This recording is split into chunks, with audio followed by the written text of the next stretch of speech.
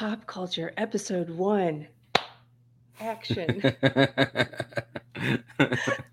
Hello, and welcome to Pop Culture on Deprogrammed. I am one of your hosts, Keri Smith, and I'm joined by my co host, Mystery Chris. How are you today, Chris? I'm good. Howdy, Keri. How you doing? Howdy, that's an appropriate Texas greeting, Yes. and you are a Texan. Is that okay that I say you're a Texan? Yes. Okay. Yeah. I don't know all the rules yet. We're still figuring out what things are secret Right. and what things aren't. Um, I'm so excited for this episode. I've been wanting to. We did a couple of these on Unsafe Space, and I've been wanting to get back to it. And you are just a wealth of knowledge and humor, and one of my smartest friends. And you have an encyclopedic knowledge of pop culture, and so I'm kind of like, we need to do this show because sometimes you and I have conversation like other people need to know about this. How do they not know about this terrible sitcom idea from 1990? Yes. This is what happens when your parents let TV raise you. So it's like I need to make it pay off somehow. All those countless hours sitting in front of TV in the '90s. Finally, it's gonna pay. Yeah, so let's start this first episode here with, why don't we talk about this article you sent me? Yes, let's do Because it. I thought this was really interesting. Okay, hold on. I'm going to share this. Um, can I do it? Yes, there we go. Can you see that? Yeah, I can. Okay. For anybody who's just listening at home, this is an LA Times article from December 26, 1990 by Chuck Phillips. And I'm so glad you sent this to me, Chris, because there are a couple things in here that first of all, there's actually a lot of things in here I didn't know about or I didn't remember. And then the other thing, reading it now and seeing how the New York Times has deteriorated. I mean, don't you think this is a pretty exhaustive, really well done piece, don't you think? Yeah, because it kind of gives like both sides because it talks about how there was censorship or attempts to kind of keep people from, discourage people from looking at certain or listening to certain pieces of art and music or whatever. And but it talks about from the right and then some from the left as well. And so I thought it's interesting going back and looking at what the censorship and the culture war was at the time in 1990 and kind of compare that to what the culture war is now and what side we know what side won, up until We now. do. But yeah. Well, I let me correct myself. I said considering what a failure the New York Times is today. I meant the LA Times. They're both failures. They both deteriorated. Okay, Use so the I'm same gonna font, yeah. I'm gonna read some of this for people who are just listening. This is the headline is "A War on Many Fronts: Censorship." 1990 was the year that free expression ran head on into moral concern, but the conflict may only be beginning. It's like a intro to Star Wars or something. Yeah, it starts off kind of dramatic. The doorbell rings. You open the door. Standing on your front porch are six FBI agents and plainclothes police officers with guns and badges. They force their way into your apartment and begin canvassing the place, observing everything you own: your address books, your clothes, the art on your walls, every page of your personal diaries. According to fine art photographer Jock Sturges, that's exactly what happened to him. Quote, "It was a nightmare straight out of George Orwell," said the 43-year-old San Francisco artist, whose portraits of nude families appear in the permanent collections of the Metropolitan Museum of Art and the Museum of Modern Art in New York and the Bibliothèque Nationale in Paris. Quote, "It was like Big Brother in the flesh." The agents left but returned with a search warrant claiming that photographs of, quote, "partially disrobed juveniles" in Sturgis's possession might violate child pornography laws. They then turned his apartment upside down, stuffed most everything he owned into a van, and drove off. Sturgis, who after 8 months has yet to be charged with a crime, believes his horror story provides hard evidence of what he calls a, quote, "government sanctioned crackdown against free expression in the United States." Quote, "Anybody who thinks the authorities are spending millions on my case just to put one small photographer out of commission better think again," Sturgis said. "What the government is trying to do with my case is establish a new precedent in tolerable repressive behavior regarding art and morality." What do you think about that?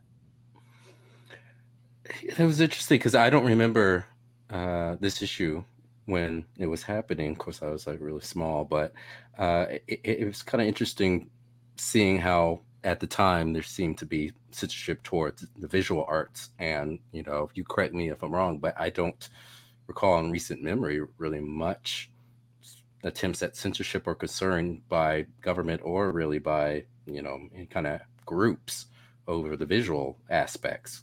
And that was one Mhm. of the interesting things about this article, just how much it went into, visual arts and the kind of culture war that was happening there. And now it seems that certain side won that part because, we have people literally defecating in the middle of art galleries and calling it art. So, Yeah, and nobody's raiding their homes. I was thinking about this, like, what a different time it was if the morality police, if the FBI acting as morality police were raiding the homes of artists compared to now when they're acting as morality police and they're raiding the homes of people like James O'Keefe from Project Veritas, right? Didn't he get raided? Elijah Schaefer, yeah, people who have the wrong opinions. It's not the wrong art. yeah, yeah. So it's something kind of different now. Okay, so this is interesting because they go on to quote David Horowitz. It says Sturgis isn't the only one insisting that censorship is on the rise. First Amendment monitors from Hollywood to Capitol Hill are alarmed over what they see as a dramatic upsurge in attempts to restrict artistic expression this year. Quote, I think things are going to get a lot worse, said David Horowitz, chairman of the conservative Los Angeles based Committee on Media Integrity. Quote, not necessarily because I believe there is some tyrannical government crackdown on creativity, but because I see deep divisions in the culture itself, end quote. Mhm. That's so, uh, I mean, you want to say prophetic, but I guess it was obvious to people back Mhm. then. Yeah. But now looking back on it with the benefit of how many years? Do the math for me. 32 years. 32 years. Thank you.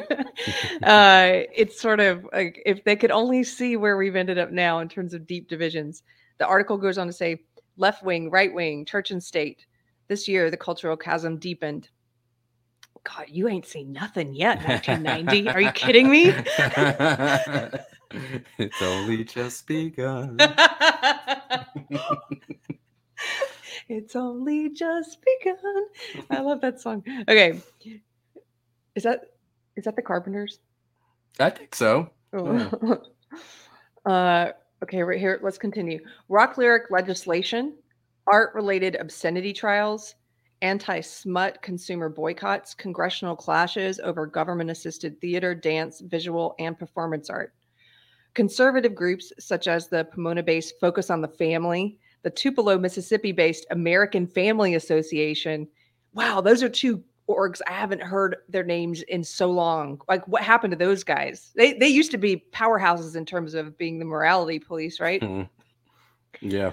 And the Virginia Beach, Virginia based Christian Broadcasting Network. Wow, that one too Yeah. are mobilizing to put an end to what they view as indecent entertainment, enlisting the aid of government authorities at the local, state, and federal levels. An ever widening coalition of pro family activists have put the arts community on notice that they intend to explore new creative tactics in their fight to squelch obscenity. Quote, I believe with all my heart that a culture defines itself by the limits it sets for its people, said Gene Dixon, the former Missouri state representative whose 1989 lyrics label bill inspired legislation in 18 states to draft similar proposals this year. Quote, if corporations who create degrading entertainment can't police themselves, then I think it's government's role to put the country back on course, end quote. I vehemently disagree with using the government to try to police the culture. But it's a weird thing. Like when I was reading this article originally, I objected to, the methods that they used, but I understood what they were trying to do, because in hindsight, looking back now at the time, you go, oh, yeah, these crazy conservatives are just trying to, you know, shut down, anything that's not conservative, all this other stuff. But, looking back, you kind of understand that a lot of them understood, what was happening in the culture and understood that uh, certain values and traditions were being brushed aside without any thought as to why they existed in the first place. And so it was clearly they were desperate. They got into a point where they knew deep down, I think they knew that the cultural war that they were fighting had been lost. And so that the last grasp, effort that they employed was trying to get the government to try to censor and discourage people from going to these pieces of art and entertainment that they thought was bad for the culture, but it ended up just having the opposite effect. It just made it cooler and made it more kind of Yes. anti-authority, which just, in my opinion, that's what supercharged everything in the 90s. Because I remember, like, you remember like all the commercials, the kids commercials where everything was like extreme with an X. Like, it was just extreme, Yes. extreme Capri Suns, and just like extreme whatever. And they always had like the guitar solo. It was like some guy going I like think that. And Harold and Kumar spoofed that pretty well. yeah. Remember? But everything, like all so much of the art and the TV shows and music kind of had that energy, that kind of anti-authority energy. And I think it all kind of fed in on one another because of the attempts, and started really in the mid 80s or so, try to censor rock music and rap music in particular. Rap was the big one, which we'll get into a little bit later in the article. Oh, will we? Yeah, we will. Yeah, we will. Yeah, I'm with you. I think these people knew. See, at the time, I was one of these people. Ah, the stupid conservatives. Probably looking back on it, um, certainly by the time I was in my early 20s, that's the way I thought about conservatives in the culture war. And but I wonder how much of that was influenced by the fact that they were pushing these authoritarian government measures. I wonder if I would have been that upset with them if I hadn't seen them resorting to trying to use the government to ban certain things. Hmm. And you're right, I think it caused a backlash. And I'm hoping that if that's the case, that maybe we're going to see a backlash against the puritanical woke authoritarianism as well. They're trying to codify stuff into law on the woke side. So maybe we're going to see an equal pushback. What do you think? I hope so. They it kind of seems similar to what we're talking about just now. How a lot of them are not quite to the point of using government, although some would like, but they're certainly trying to censor more and more people, and it seems to be happening. It seems to bring a lot more attention. Right now, stuff going on with Joe Rogan is just bringing more attention towards him. And I think a lot of Well, people are starting to gravitate, because some people are like, hey, everyone keeps saying not to watch, listen to this guy. I kind of want to listen to him, see what it's all about. yes. Well, okay, so here's the thing. They've they've now pushed it into the government objecting to Joe Rogan. Did you know this? This just happened today. Uh-oh. The White House calls on tech platforms to be vigilant amid Joe Rogan controversy. The White House weighed in. This is from an article actually yesterday, February 1st. By the time this airs, it'll be like a week late, maybe, but a few days late. The White House weighed in on the Joe Rogan Spotify controversy on Tuesday, calling on all major tech platforms to be responsible and vigilant.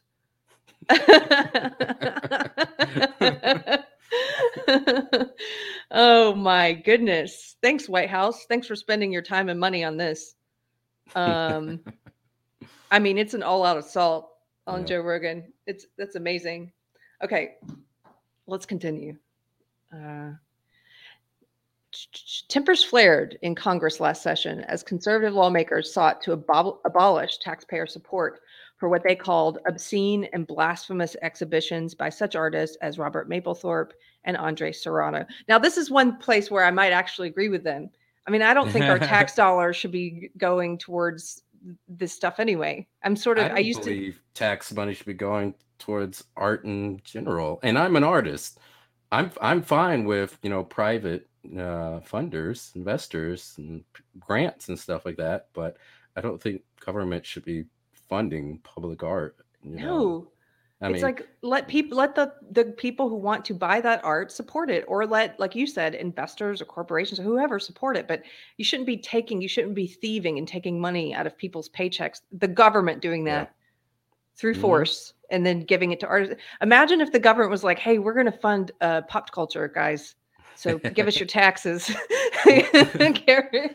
well, I think for a future episode, if you're down, I think I want to dive into National Endowment of the Arts and really try to look at a lot of the art that they're funding, because I do suspect, and I read a little bit, but I do suspect that a lot of art, similar to with like a lot of the science that's being funded by the government, they're expecting certain um, narratives, if you will, in certain pieces of art for that money. That's my suspicion, Mhm. and I think I'll be right. But maybe in a future episode we can kind of explore that and just see what all's being funded by them. I'd love to talk about that. And I just was talking to someone in the UK and learning a little bit more about how they have to pay a fee. If they have a television Oh that's yeah. capable of airing live TV, they have to pay some kind of government fee to the BBC. Can you believe that? Yep. Yep. Yep. And yeah, I just, it's so different, but I think we're moving towards something like that here as well. Because, eventually they're going to say, that's what this White House is saying, oh, these platforms, they need regulation. You need to be vigilant. They're going to move beyond just making suggestions Yeah. into saying we need to regulate you. And Yes. then it's just one small step to, okay, now your tax dollars are paying for this. And isn't it great because the government is making sure it's all safe and Yep. all narrative approved. Um, Anyway, okay, I'm going to continue. Now here's a name that's a blast from the past. Despite attempts by Senator Jesse Helms, Just helps. Jesse Helms, Republican, North Carolina, and Representative Dana Rohrabacher, I don't know that one, Republican, Long Beach, to dismantle the National Endowment for the Arts, Congress approved a $174 million budget for the government's primary arts agency. Still, NEA Chairman John E. Fronmayer's unprecedented string of grant denials in 1990 made blood boil in the arts community. The arts We need our communities. stuff. What? Come on, What? give us money. Blood was boiling. Fronmayer's rejections appeared to be aimed at artists whose work dealt directly with issues of sexual politics, denials of grants to gay artists Holly Hughes, John Fleck, and Tim Miller, and feminist artist Karen Finley, whose performances have included smearing chocolate and alfalfa sprouts on her body. Those monsters. Karen needs your tax dollar. Karen Finley needs your tax dollars. The original Karen needs your Yeah, to spread chocolate and alfalfa spreads on her body and call it art. Come on, guys. This spurred a wave of criticism that generated wide media coverage. Time magazine's art critic, Robert Hughes, believes the grant denials brought out the worst in both camps. Quote, as much as I oppose Senator Jesse Helms and his conservative crusade to crush government funding of the arts, I am sick to death of listening to Karen Finley and all these media grabbing artists with their peevish sense of entitlement whining about how the government cut off their grant as if someone had just hacked off their bloody leg. Oh, that's a great quote. This guy could. I discovered Robert Hughes from this article, and sadly he passed away 10 years ago. But there's some good stuff he has out there, and there's a great quote that we'll get to later in this article that really knocked me off my chair when I first read it. I like him because he's the kind of person we don't see enough of anymore. He's like, well, I don't like Senator Helms or the crusade to cut off all funding of the arts, but I don't like these entitled, whiny artists either who think they're Yeah. owed grants for their crap. Yeah. But not everyone in the arts community was looking for a handout in 1990. A new clause introduced by Fronmayer prohibiting grantees from creating, quote, obscene work with NEA funds sparked more than 36 grant rejections by major artists or art institutions. At least 4 lawsuits challenging the constitutionality of the anti-obscenity oath have already been filed. But if 1990 taught artists anything, they learned that future skirmishes will not just be waged on the floors of Congress. In February, then Governor Bob Martinez of Florida called for a state probe into the possibility of prosecuting the raunchy Miami rap group 2 Live Crew for violation of obscenity and racketeering codes. Whatever the connection, the group's sexually explicit As Nasty as They Wanna Be album had soon earned the dubious honor of becoming the first popular music recording to be declared obscene. It was pretty nasty. I'm just saying. It's a nasty album. Wait a minute. Was it Nasty by, I don't remember this album. Clearly I was not paying attention to Two Live Crew. Was it as nasty as WAP? Yeah, Oh. they have a song called "Pop That," fill in the Oh, blank. I Yeah, know that song. yeah. I listen to that every night. That's Tiger's favorite.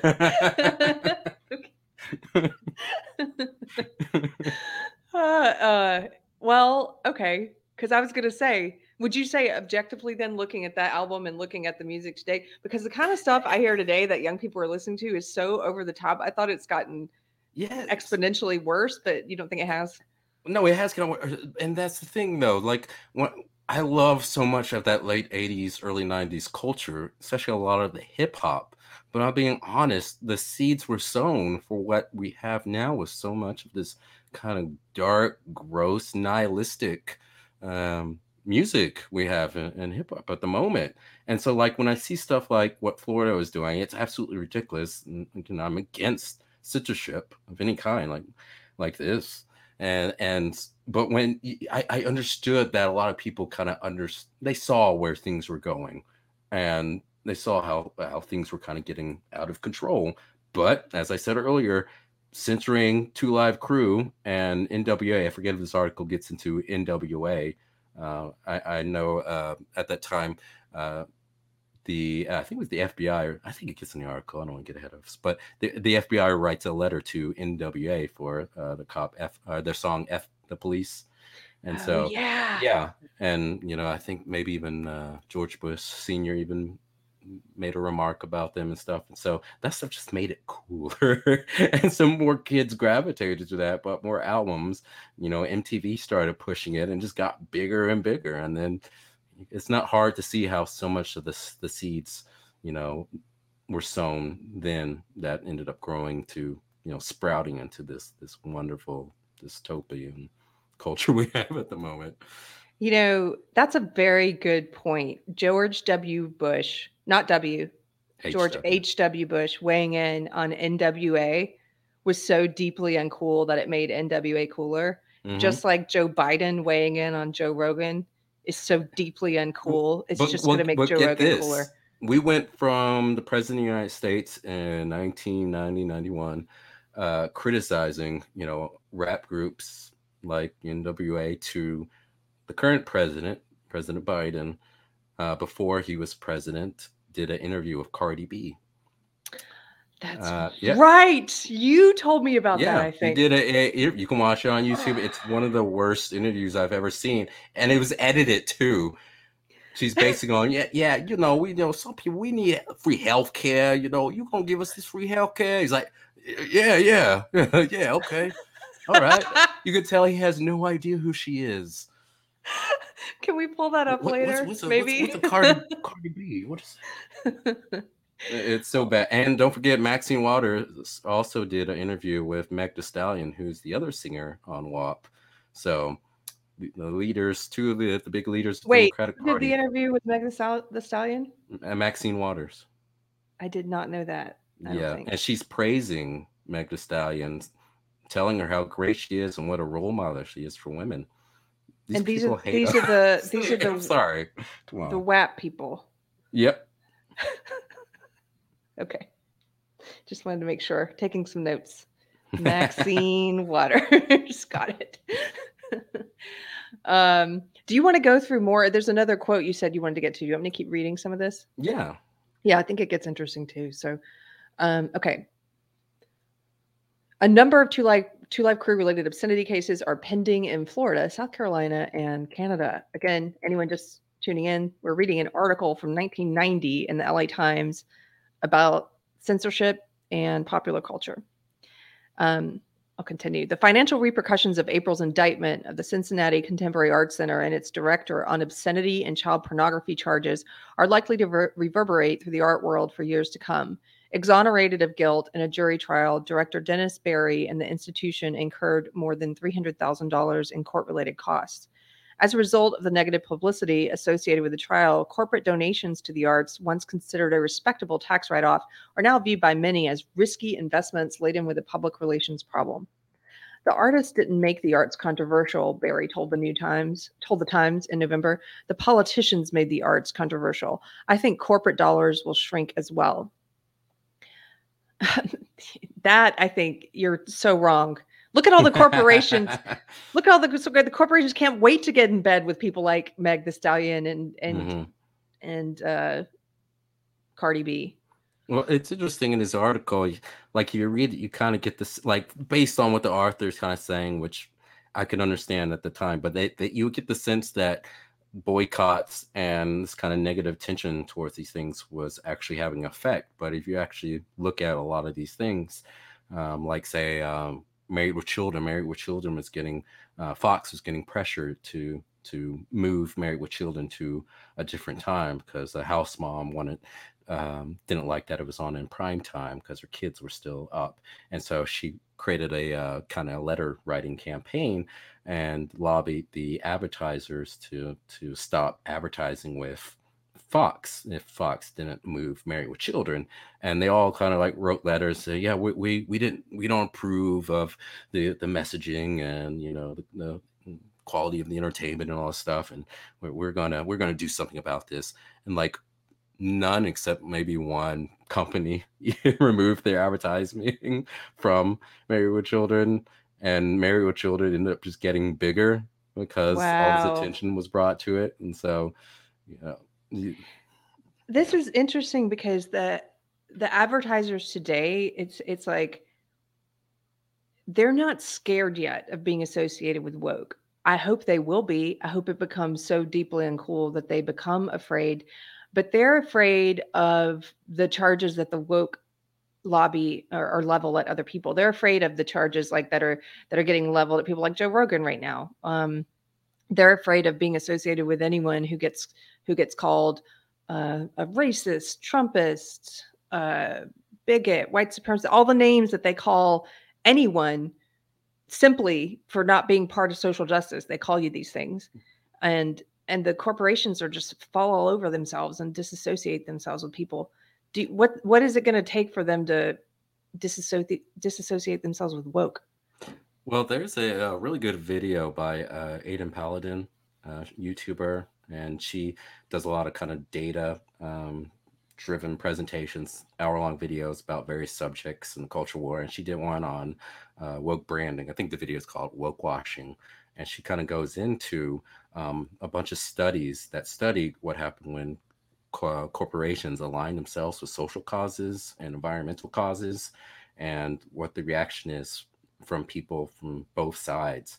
And in the video she talks about how a lot of companies, if they if their values as a company wasn't previously aligned with what's considered to be quote unquote woke these days, then a lot of people who support woke, marketing tend to see through that and tend to know that they're full of BS, and that tends to not affect them. And those companies, that they tend to not get a bump as Mm. much as ones that their brand was already kind of aligned or service a particular kind of group that's lobbying for the kind of more woke stuff. And so it's an interesting video. She goes into a lot of details, but I recommend some What's people her name watch that. again? Aiden Paladin. Cool. Oh, check it out. Okay, let's continue because I want to make sure we have time to talk about this crazy sitcom that we'll probably get banned for on our first episode for discussing. I want to make sure we fit that in. Yes. But okay, let's see. The threat of mandatory warning label bills forced trade groups representing the nation's major record companies and retail chains to introduce a standardized parental advisory sticker to be attached to albums with explicit lyrics. While many in the music business believe the advisory notice stigmatizes controversial recordings, others are calling for similar labels for explicit music videos. Okay, this must have been at the beginning of those labels, but Yeah. I recall those labels being cool. Like you wanted those. In Yes. fact, I knew artists who would put them on their album as part of the artwork, even Yeah. if it wasn't necessary. Yeah. Parental advisory we put necessary. we put one on a comedian I worked with. We put one on her CD just to make it cooler. Yep. See, it's the same thing. It just brings more attention and makes it cooler to young people. Just has the opposite effect. It's like the Streisand effect. It's just Yeah. it's sad.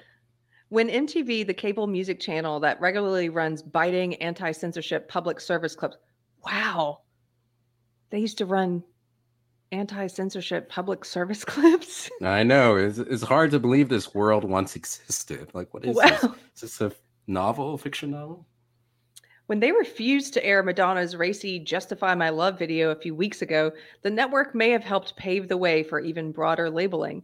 Legislators in about a dozen states are preparing stiff mandatory labeling bills targeting rock music and videos in 1991. Live music may also be on the endangered species list. Concept promoters worry that city governments may follow the lead of the Memphis City Council, which recently passed the country's most stringent concert content ordinance law, a law under which any parent, performer, promoter, or venue owner who knowingly exposes a minor to harmful material during a concert may be arrested. Well, that didn't happen. No. There's people, who's that? What was that concert where people got trampled and suffocated? It was like demonic, and Oh, Travis was Scott. it a great? Oh, you're talking about Astroworld. Yeah, the Astroworld concert. Is that his name? Yeah. Yeah, there were kids there, like little Yeah. kids. Yeah. Fearing consumer boycotts and prosecution under obscenity ordinances, many record store owners removed questionable product from their shelves in 1990 and discontinued selling records with warning labels to anyone younger than 18. Most of the nation's major retail chains, including the 814 store Musicland Stores Group, the 450 store Trans World Corp., the 142 store Sound Warehouse, and the 140 store Waxworks, are expected to continue to operate under such policies next year. Whether merchants will follow Walmart, um, the 1,531 store Arkansas based retail chain that introduced its own banned and restricted list of audio and video products in 1990, only time will tell. Uh, Young people don't even know what we're talking about. You used to be able to go into a store and there would be these plastic discs called CDs. And you actually had to go physically. It's kind of like what you do on your cell phone, but you did that in real life. You would go to a place called a mall. And in the mall, there were lots of different stores. Like there's lots of different rooms and chat rooms and stuff online. And then you just go and buy what you, and yeah. I had one Christmas, my brother really wanted the new Offspring album. Do you remember that band? Yeah. Yeah. I saw them in concert. Wow. Oh, you did? Yeah. My little brother was really into them, and I went to the CD store, and I bought it. But I asked them, "Do you have anything really embarrassing in the back that you wouldn't mind giving me the cover to?" And they gave me John Tesh live at the Red Rocks. So I put that in the CD, and then it was great. It was one of those pranks where you just want the best effect. It was the best. He opened it like, "What the F is this?" Oh, poor John Tesh. Okay, let's see. Do we want to continue? Yes. Obscenity charges filed against rappers and subliminal message product liability lawsuits brought against heavy metal bands in 1990 convinced several major record companies to install lyric review panels this fall. Oh, okay. That sounds eerily similar to some of the stuff we're seeing from, see, these are conservative Puritans who wanted a committee to look at your lyrics, a committee to judge what was acceptable in your art. We've got the same thing now, but from the woke Puritans. If you write a young adult novel today, it's going to go through these puritanical woke review boards where they read your book and they're editing it, not for grammar, not for length. They're editing it for whether or not it's woke enough and you have the right percentage of different races and genders and sexualities, and your art's going to go through that kind of puritanical committee today. I'm not shocked. I think I told you about how there is a program. I think it's the SAIL program at USC, but they have a thing where they analyze films. They count out just how much dialogue is said by which characters, and so they count up like this percentage of the dialogue said by female characters, this percent said by male characters, and we've determined that females are not integral to the plot or story of this particular movie. And I have a suspicion that a lot of Hollywood is using data like this to kind of justify putting more, minority voices and people into their, entertainment based on these percentages and data points. Wow. I'm sure that is what they're doing. Um, what is that called? Is it the Bechdel test or something? The no, I was talking about the sale. It's Okay. I forget what this acronym. I forget what it says. It's Signal something, but it's with USC film program. Okay. I'm going to scroll down just a little bit. Is there another part in here you wanted me to hit? Because this is very Y- long. Yeah, it is long. There's the part with, let's see, Robert Hughes. Um, it's They're kind of talking about hard to. porn here for a while, and they're talking about how they're afraid that explicit lyrics albums are going to start to be treated like X-rated movies, like porn, which didn't happen. No. uh, let's see. So the quote from Robert Hughes, the Oh paragraph wait, starts. before you hit that, because this is earlier than that. This part's interesting. Citizens have also begun channeling their complaints into powerful boycotts aimed at crippling the corporations whose advertisements underwrite what they consider to be indecent entertainment. Clear TV, a coalition of 1,600 Christian leaders who claim a constituency of 50 million believers, recently mounted a successful 2-month boycott against Burger King, targeting the fast food chain for sponsoring shows promoting sex, violence, profanity, and anti Christian bigotry on network television. Can you? I know you've talked about this with me before. Do you think, in a way, conservatives, the fundamentalist right, showed the fundamentalist left how to engage in cancel culture? Well, yeah, there's definitely some influence there, but but like I was saying earlier, like so much of these boycotts didn't mean anything really. It amounted to nothing. But now it's like a lot of these companies, they'll listen to the Twitter crowd, which isn't that large. It's just a minority of people, and yet they'll change their way they do business or who they're employing simply based on this small minority of people that just seems larger. And for the life of me, I can't understand that, because if you look at the opposite of that, there's been a lot of boycotts that people who aren't far left have uh, engaged in, like when Gillette did that commercial with the trans male, and the father is teaching trans male how to shave, and a lot of conservatives and people not on the far left side to boycott Gillette. Far as I know, I don't think that had much of an impact on their sales. I don't think so. Yeah. And these people on Twitter who demand that companies change their business, of the businesses that said no to these people, have they suffered anything really? I can't think of any business off the top of my head that said no, that and suffered business wise. It just seems like for whatever reason, a lot of companies just they give in to the small minority, thinking they're a lot larger, when a lot of times these people aren't the main customers of these companies. That's certainly the case with the woke boycotts. You will have people who've never purchased or never been an audience member or never been a customer in any way, who are the most vocal at trying to get places shut down. And I've seen that on a small scale when it comes to like the social justice wars in the knitting community and how they tried to go after, and they're still trying to go after and cancel small knitters who run their own yarn shops or pattern shops, and get them canceled even if they've never purchased from them before. And then we see it on the large scale too, with people who've never even listened to Joe Rogan trying to get it canceled so that those of us who enjoy it can't listen to it anymore. It's like it's not enough for them to walk away and not listen. They want the whole thing to be pulled up so that nobody gets to see it. Yeah. Yep. Okay, where's that Robert Hughes quote? So the starts.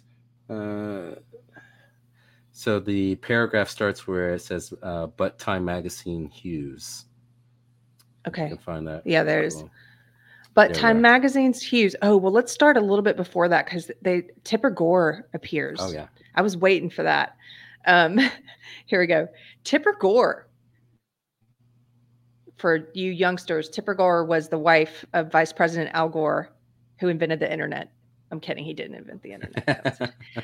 Tipper Gore, president of the Arlington, Virginia-based Parents Music Resource Center, said that as the free speech battle diversifies, special interest groups on both sides of the political spectrum will begin to, quote, just say no, end quote, to objectionable art. Quote, in the future, I think we'll see more individuals who oppose censorship begin to exercise their free speech rights to speak out against degrading lyrics simply because degradation in any form is unhealthy, Gore said. In 1991, the debate on lyrics that encourage violence against women, racism, anti Semitism, bigotry, and gay bashing will continue. That's not such a bad quote. She's saying you can oppose censorship and still speak out against the stuff you don't like. And I also think it's interesting too that she's a Democrat, and I think a lot of people when they look at the '80s and think about a lot of people who were trying to censor or limit, try to discourage people from looking at pieces of art and entertainment, tend to look at those people as being all on the right, and there were some that weren't, some that were Democrats, but the Democrats back then were not as far left as they are now. So Right. Some of them were still liberals, even. Yeah. First Amendment attorney Floyd Abrams applauds the boycott as a positive approach to the free speech battle. Quote, I think the picket line is a healthy direction to go in, Abrams said. Boycotts have their dangers, but at least they are less threatening to First Amendment rights. End quote. That's true. But Time Magazine's Hughes cautions that ethical quibbling over semantics, what Newsweek dubs politically correct speech, could turn out to be the most sinister form of censorship. Quote, the conservative censorship we saw at work this year in the battle over the arts is certainly loathsome, but I believe that liberal censorship may pose one of the biggest impediments to free speech in the future, Hughes said. Oh my gosh. He continues, the sensitivity police are out to promote the idea that no one should be allowed to say anything that might possibly offend anybody else under any circumstance that could make somebody feel like an abused minority. I think this is a deadly course to follow, one that will not only cause free speech to suffer, but will ultimately destroy the language itself. Oh my Doesn't gosh. it get, saying, damn, when I read that, I was like, damn.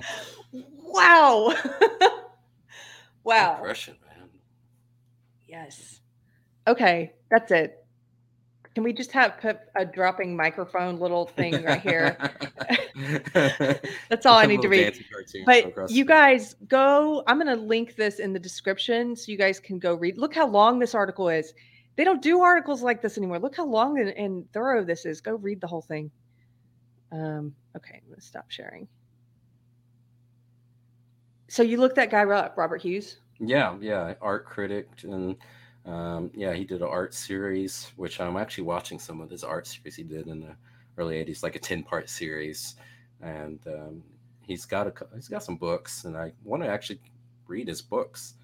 And there doesn't seem to be a lot of people talking about him. I know he passed away a decade ago, but I was looking it up. It just doesn't seem like that much reverence for him. But he seemed like he had a very good grasp on the culture and understood, what was driving it and where it was going, when a lot of people didn't understand it, or maybe they just liked where it was going and didn't want to say. So, 32 years ago, he could see this. Well, we're going to talk about him. I mark my words. Robert Hughes. And you guys should talk about him too. I want to read. You tell me which book you're getting, and maybe we can read it together. Yeah. Okay, so before, I don't want to make these, we want to keep these episodes kind of, at least maybe just try and keep them to an hour. So we got about 15 minutes left, and I want to cover this. Chris. I'm covering my face because people don't know what's coming. If you had told me this, if I hadn't seen it with my own eyes, I wouldn't have believed this. And in fact, I had to go and look it up and still make sure it wasn't somebody's attempt to fool me or your attempt to fool me. But you showed me this sitcom produced in 1990 in Britain and it's called Heil Honey I'm Home. Heil Honey I'm Home. It is a sitcom they produced. They intended to do 11 episodes. They ended up only shooting 8. There are 8 existing episodes. They only aired one before it caused outrage and was canceled. But do you want to tell people a little about what it's about? Maybe we can play. Do you think we should play the intro? Yeah, we should play the intro. Oh my gosh, are we gonna get banned for this? Okay, let's see. We're rebels. Heil, honey. Heil, honey. Heil, honey. Heil, honey. Heil, honey. Hello. I'm home. Heil, honey. Heil, honey. Smile, honey. Because I'm home. Gee, it's great to be Top Gun, but it's nothing like the fun that I get when I say Heil, honey, I am home. Heil, honey. Heil, honey. Smile, honey. Gee, it's great to be back. Heil, honey, I'm home.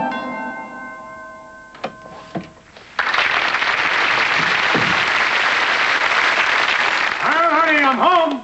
Okay. I don't. Where did you find this? Well, I have a secret, Keri. I've read this book called Mein Kampf. No. So I don't even remember how I found it. I think somewhere just talking about controversial shows, and they were talking about a show that was so controversial it only lasted one episode. And then I read it. I was like, if it's about, are we allowed to say his name too? We're on YouTube. I don't even know. Isn't it crazy See, how they that's want the us thing to I hate. erase history? Yeah. Yeah. This is a show about Hitler. If Hitler was in I Love Lucy. Yes.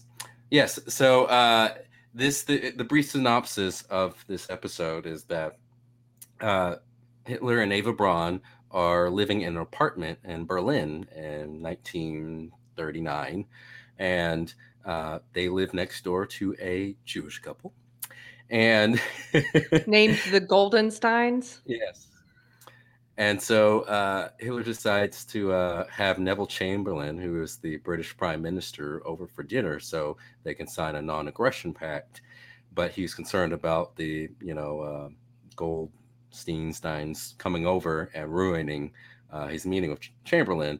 And so he tells his wife not to tell the Goldsteins, and she ends up telling them, and they think that they can, it would be a good opportunity to bring their niece to meet Neville Chamberlain since she's single. And so they end up crashing his, and hilarity ensues. I put down quotes.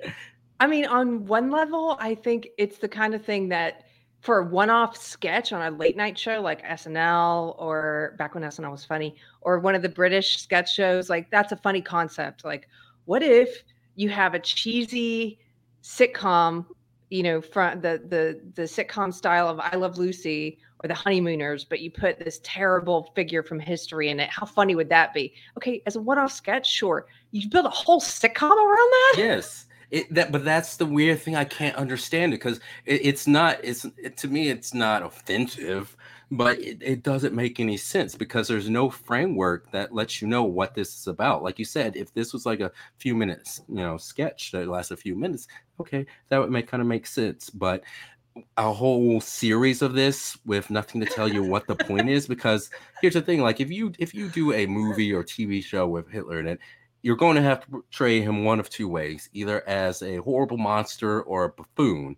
And this does neither of it.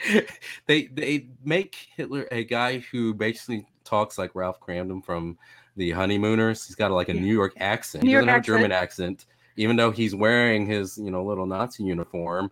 And the events happening in the background in terms of the story are World War II is about to start. And so there's this weird juxtaposition of this kind of goofy, lifestyle where he and Eva Braun are like all lovey-dovey and, making wisecracks, but he lives next door to a Jewish couple.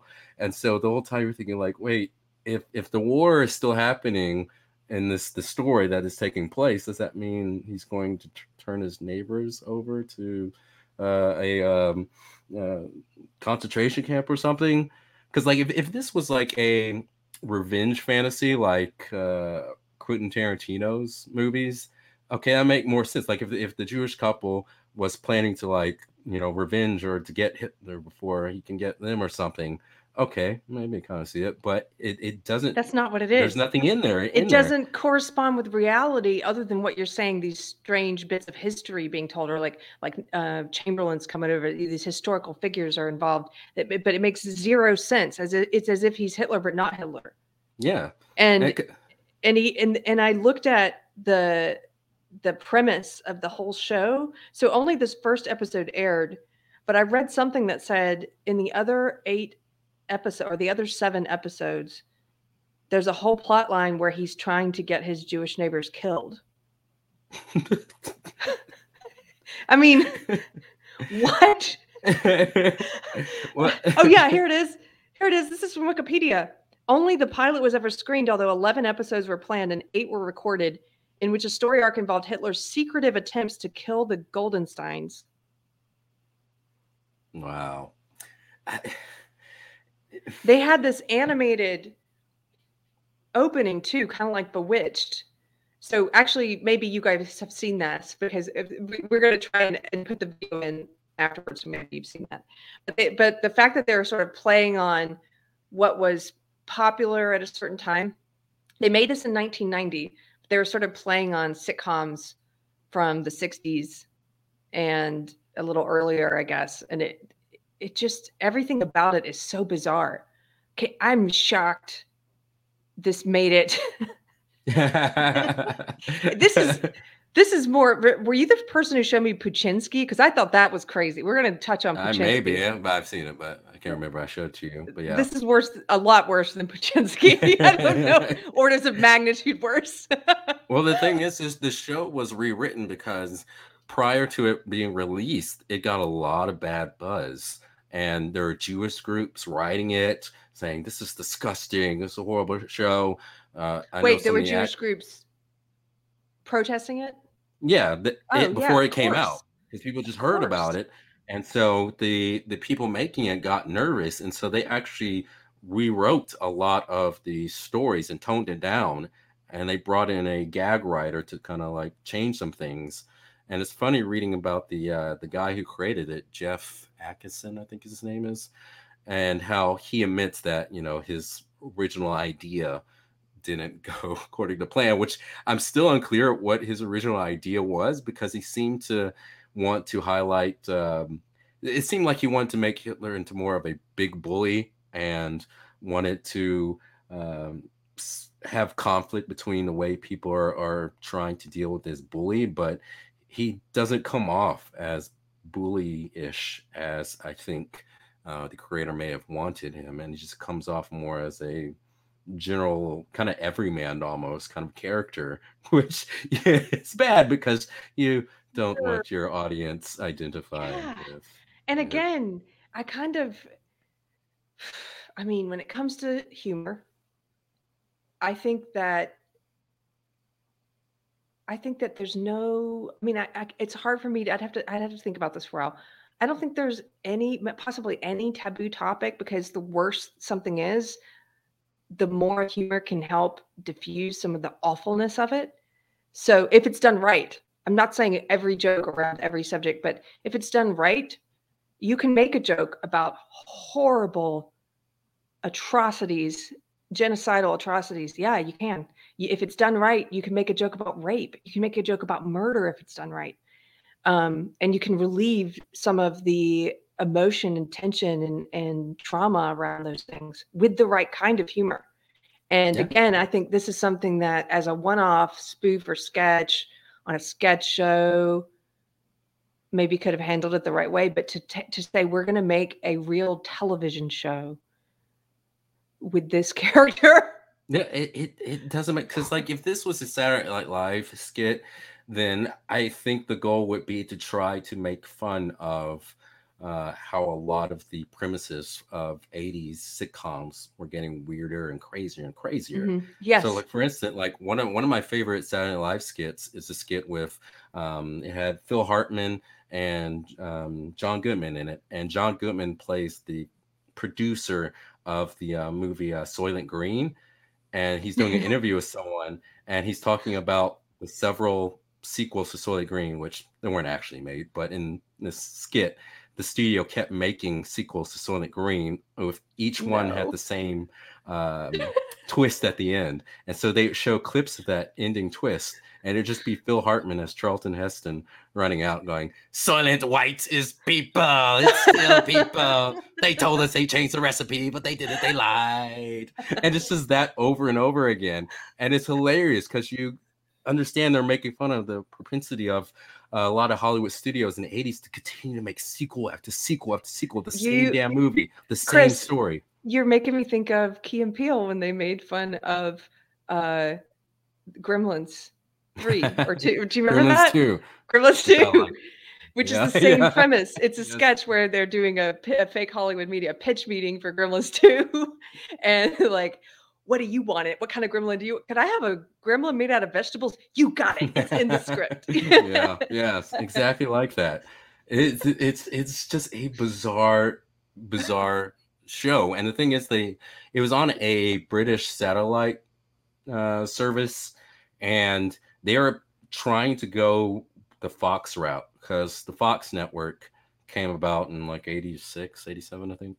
And they purposely got a lot of shows that were kind of like risque, like The Simpsons. A lot of people forget that Simpsons was very controversial when it first came out. Yes, Eat My Shorts. There were parents. Family.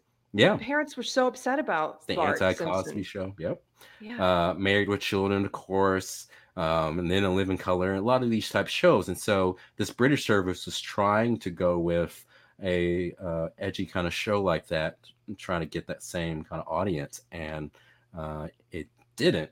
And apparently, based on what I was reading, it apparently didn't get canceled due to controversy. Like, it apparently got canceled because Rupert Murdoch's, who ironically started Fox Network, he bought the British satellite service that was on, and they decided to scrap a lot of the British shows in favor of American sitcoms for whatever reason. And so apparently that's why. But I still couldn't imagine it gotten very far if they got aired a few more episodes. Wow. Okay, I didn't know that. I thought it got canceled because of the controversy. Yeah. They decided to do an American show called Chairman Mao at Home with the Family. I mean, or Homeboys in Outer Space. Yeah. Well, okay. Keep bringing this form of pop culture history to my attention and to the attention of the Deprogrammed audience.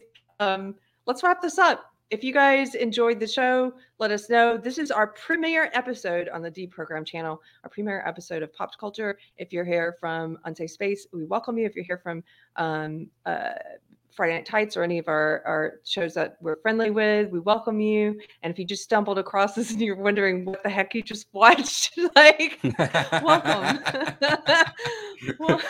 Welcome to the dark side. Welcome to the dark side. Let us know what kinds of things you want us to talk about in the future. This is a show on Deprogrammed focusing on pop culture. We are going to be highlighting some of the great things in pop culture and things to be excited about, and not just complaining about wokeness. And I want to do a whole episode on Living Color, since you mentioned that. Oh, Chris. yes. I got a lot to say. Yeah, I know. But thank you guys. Please hit like and subscribe if it's your first time here. And we'll see you next time.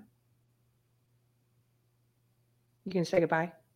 Oh, bye. I was like, that's a wrap.